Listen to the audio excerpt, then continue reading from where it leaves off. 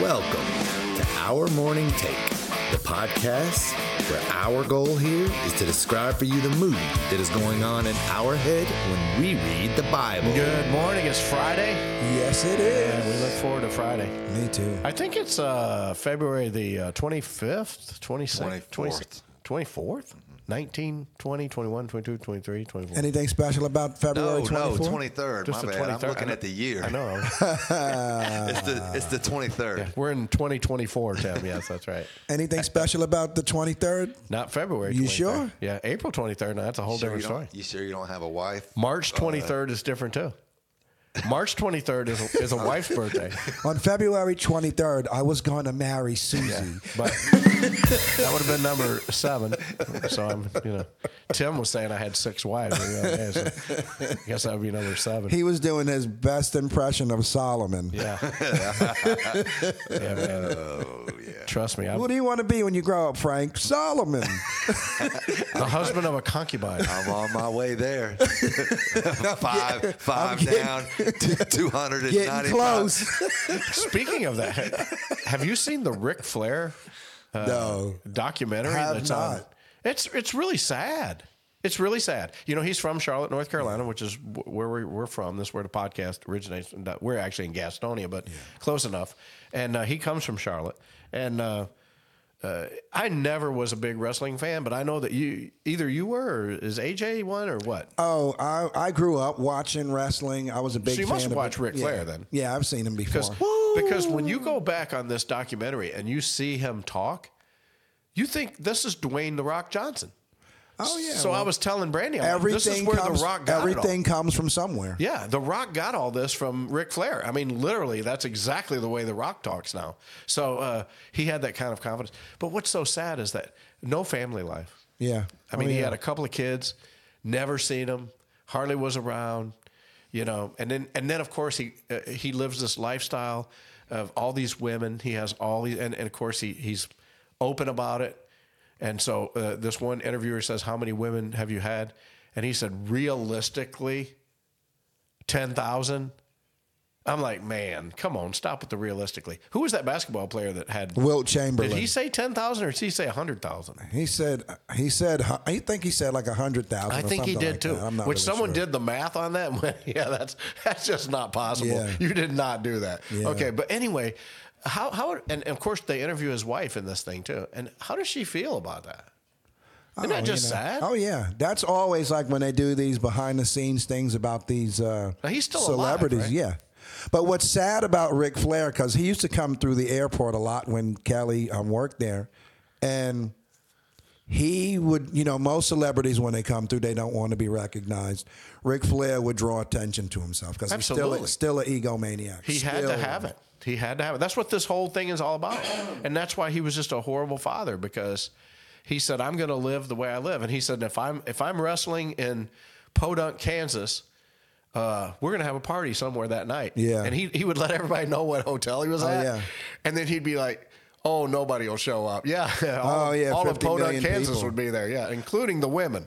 And it's just like with me, when I was in the season of my life when I was touring and I was doing things, and when that was over, it was over for me. I mean, I still have the gift, but I come to work at places, and I was playing with John Croson one day, and I came to work on Tuesday, and 3 people come running in the office, and they're like, "You never told me that you were a musician. I just got done talking to John." He was like telling me all of these stories about you being a musician and being on tour. Why didn't you ever say anything? I'm like, because that was 20 years ago. I mean, it's not a big deal. And to be perfectly honest, the only reason that I say the things that I say about my life is so that you out there, wherever you've been in your life, however many wives you've been married to, how many kids you've had, whatever's going on in your life, God is ready to redeem us. Amen. He's ready to save us. He's ready to rescue us and put us on a good path. And I think that's where I'm at today. So I'm ashamed of my sin,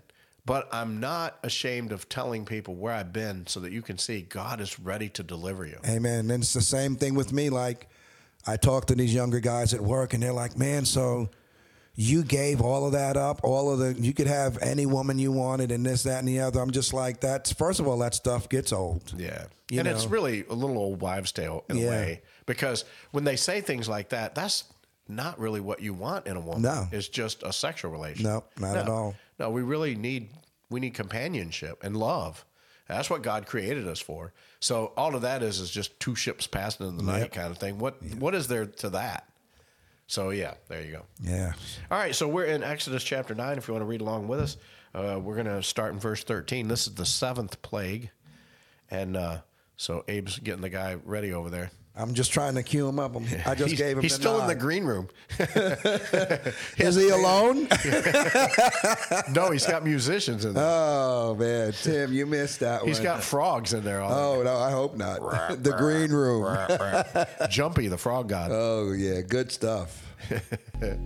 And the Lord said unto Moses, Rise up early in the morning, and stand before Pharaoh, and say unto him, Thus saith the Lord God of the Hebrews, Let my people go, that they may serve me.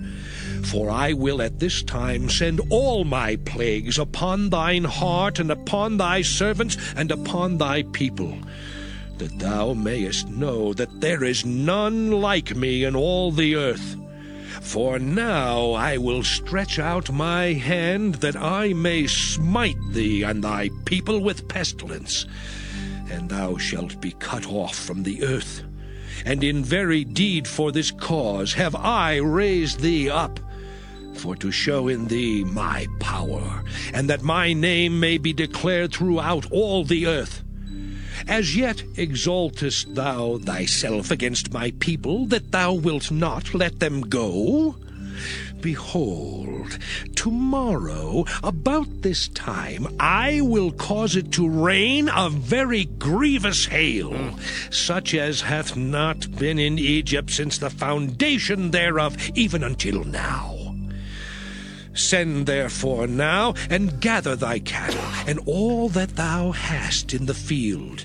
For upon every man and beast which shall be found in the field, and shall not be brought home, the hail shall come down upon them, and they shall die. He that feared the word of the Lord among the servants of Pharaoh made his servants and his cattle flee into the houses. And he that regarded not the word of the Lord left his servants and his cattle in the field. Okay, let's stop right there. Yeah, actually, this is a very long passage. It goes all the way down to verse 35. It's one of the longest ones in there. And once again, God is just picking Egypt apart with this hail. Now, not only did he take away their meat supply, but now he's taking away their crops completely. Yes. Sugar cane, corn, wheat, anything that it's all destroyed. Yeah, and It's what all I gone. love, every time when he does these things, he makes it clear, these are my people, and I am their God, and I am going to bring them out, and I am going to destroy you for putting them in captivity. I'm going to destroy you. And he makes it clear, I am the Lord God, thy God, and these are my people, the Hebrews. Yeah, and once again, Egypt has a couple of gods that's supposed to be over the crops, and they're just powerless. They can't do anything. They can't do anything to stop this hail. The finger of God is involved. Do you want to let it play on down to verse 35? Oh, yeah, sure, absolutely. Let's hear the rest of the story. And the Lord said unto Moses, Stretch forth thine hand toward heaven, that there may be hail in all the land of Egypt upon man and upon beast, and upon every herb of the field throughout the land of Egypt. And Moses stretched forth his rod toward heaven, and the Lord sent thunder and hail, and the fire ran along upon the ground. Wow. And the Lord rained hail upon the land of Egypt. So there was hail and fire mingled with the hail, very grievous, such as there was none like it in all the land of Egypt since it became a nation. And the hail smote throughout all the land of Egypt all that was in the field, both man and beast. And the hail smote every herb of the field, and brake every tree of the field. Wow. Only in the land of Goshen, where the children of Israel were, was there no hail. And Pharaoh sent and called for Moses and Aaron, and said unto them, I have sinned this time. The Lord is righteous, and I and my people are wicked. Yeah, that's what he said. Pharaoh says, I and my people are wicked. Yeah.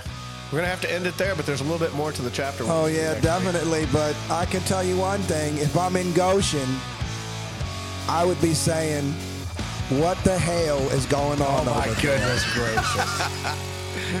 Go to church. Thank you, need Tim. that. Thank you.